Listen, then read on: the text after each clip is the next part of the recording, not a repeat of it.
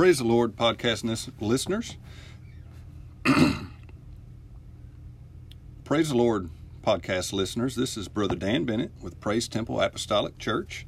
And I'm going to be speaking with you today about the topic, does everyone need a pastor? Does everyone need a pastor? And so there is no doubt that we are living in the end times.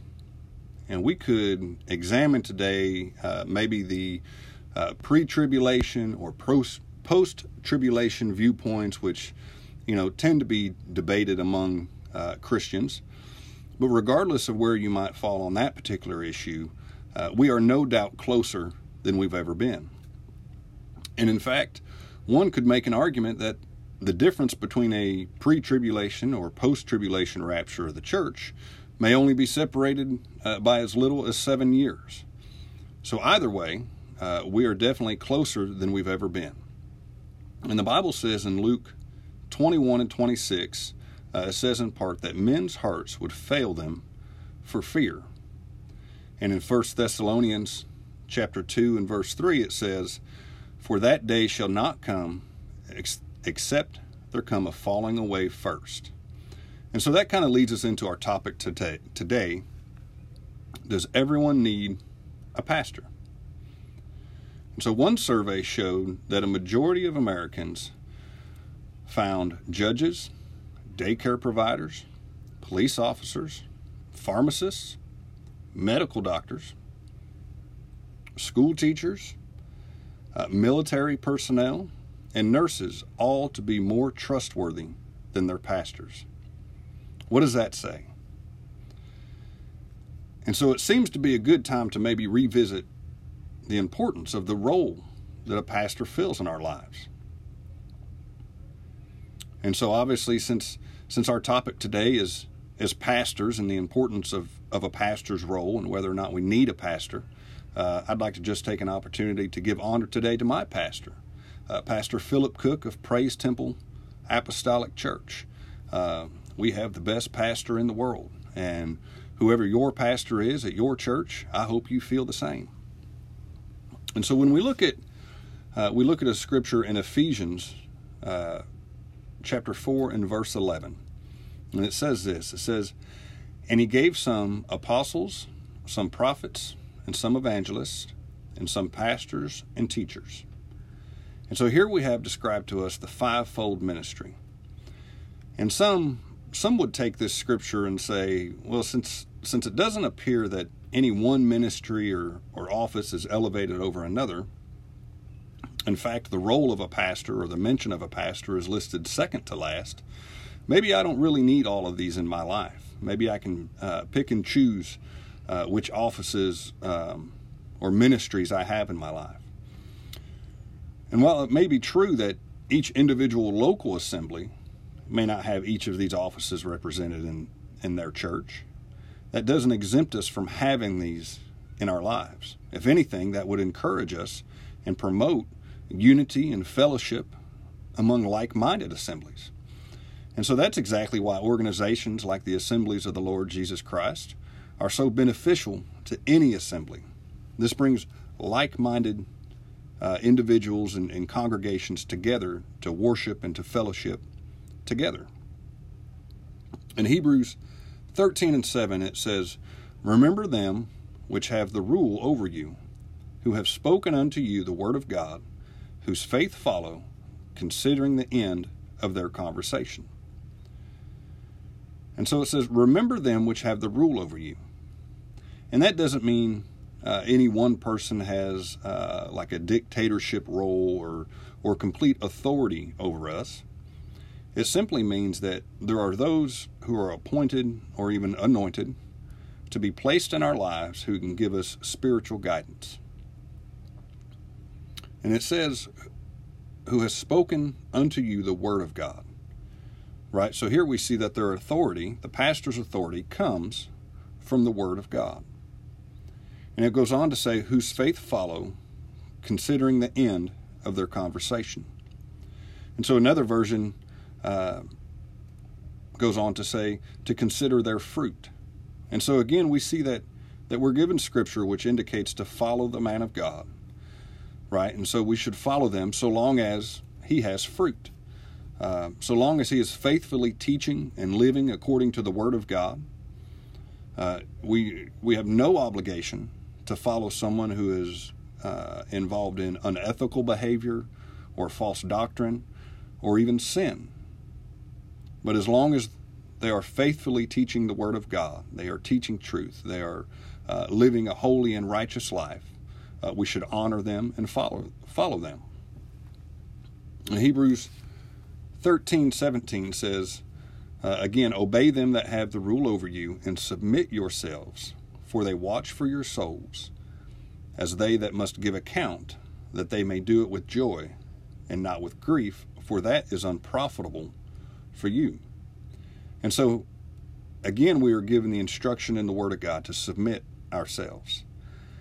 And generally speaking, as Americans, we probably really don't like that word. We don't like to submit to anybody or anything. We don't want to admit that anybody is over us, anybody has authority over us, or even that we might need help sometimes from somebody else. And I think that speaks volumes of the condition that our country is in. And there are certainly those that have even sat in our apostolic churches for years and refused to be accountable to anyone.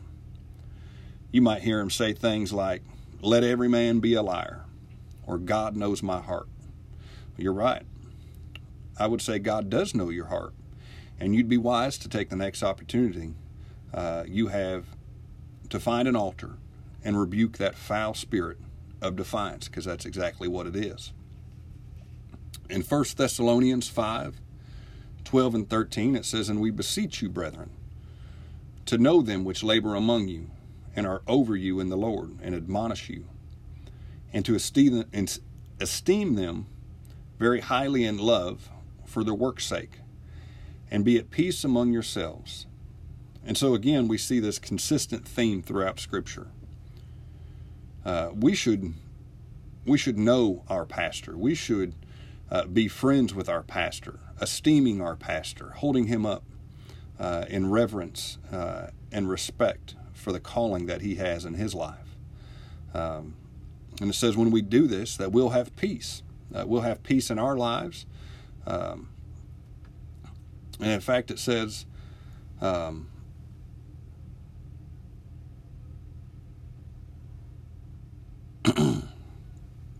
when we do this, we'll be at peace. We'll have peace in our lives and in all that we do. In 1 Timothy 5:17, it says, "Let the elders that rule well be counted worthy of double honor, especially they who labor in the word and doctrine." And so we should support our pastor the best that we can, whether that be financially, prayerfully, with our time, with our abilities. If your pastor asks you to do something in your church, do it. There's a reason why our pastor asks us to do something. Sometimes it's an opportunity for a ministry. Sometimes it's an opportunity for personal or for spiritual growth that your pastor may be leading you to or through. And sometimes it's simply that your pastor needs help. And so we should listen to that. And so when we're asked to do something, we should be willing to do that and to give our whole heart and our whole effort into accomplishing that task. And so we can see here we have a biblical pattern, right? That is to be associated with a local congregation, a local church. We should be attached to a local church and to be faithful to that congregation. And that's not to say that there doesn't arise circumstances when as individuals we may change churches or congregations. There's always work situations or maybe family circumstances which might lead to that. But we should do that with the right spirit, certainly, and under the right conditions. But it says regular and consistent church hopping is not the biblical pattern. Your pastor should have the ability to pastor you and to be your pastor. And he can only do that when you give him that permission to speak into your life and to actually be your pastor. And so the topic today was, does everybody need a pastor? And so that short answer is yes, absolutely. Everybody needs a pastor. And so we might have kind of walked around the block a little bit to get to that, but yes, we all need a pastor in our life. Even pastors need pastors. There should always be a spiritual elder that an individual can go to for guidance, who can speak into their life when you need direction or encouragement. Even pastors need somebody that they can confide in. No one pastor knows it all. And so that's why even the pastor should have somebody that they can go to. And having a pastor is not about some sort of drudgery or dictatorship or some kind of authoritarian oversight. It's about honor, respect, admonition, and guidance. And so I'm thankful for the men of God and the pastors that I've had placed in my life. I can think of people like Pastor Thomas Gallion, who has actually never been my pastor, but certainly filled the pastor role in my life. Pastor Alan Peevler, Pastor Ron Klutz, and my current Pastor Philip Cook. And so on a future episode, I'd like to tell you more about these men, about what they've meant to me, into my life, into my ministry, how they've guided me and spoken into my life. But we'll save that for a later time. I appreciate all of those today that have listened in and tuned in and spent some time with us today to listen to this podcast. I pray that this has been a blessing and an encouragement to you. I hope that you consider the role and the importance that a pastor has in your life. And so until next time, I pray God's blessings to you and in your life and in your family's life. In Jesus' name.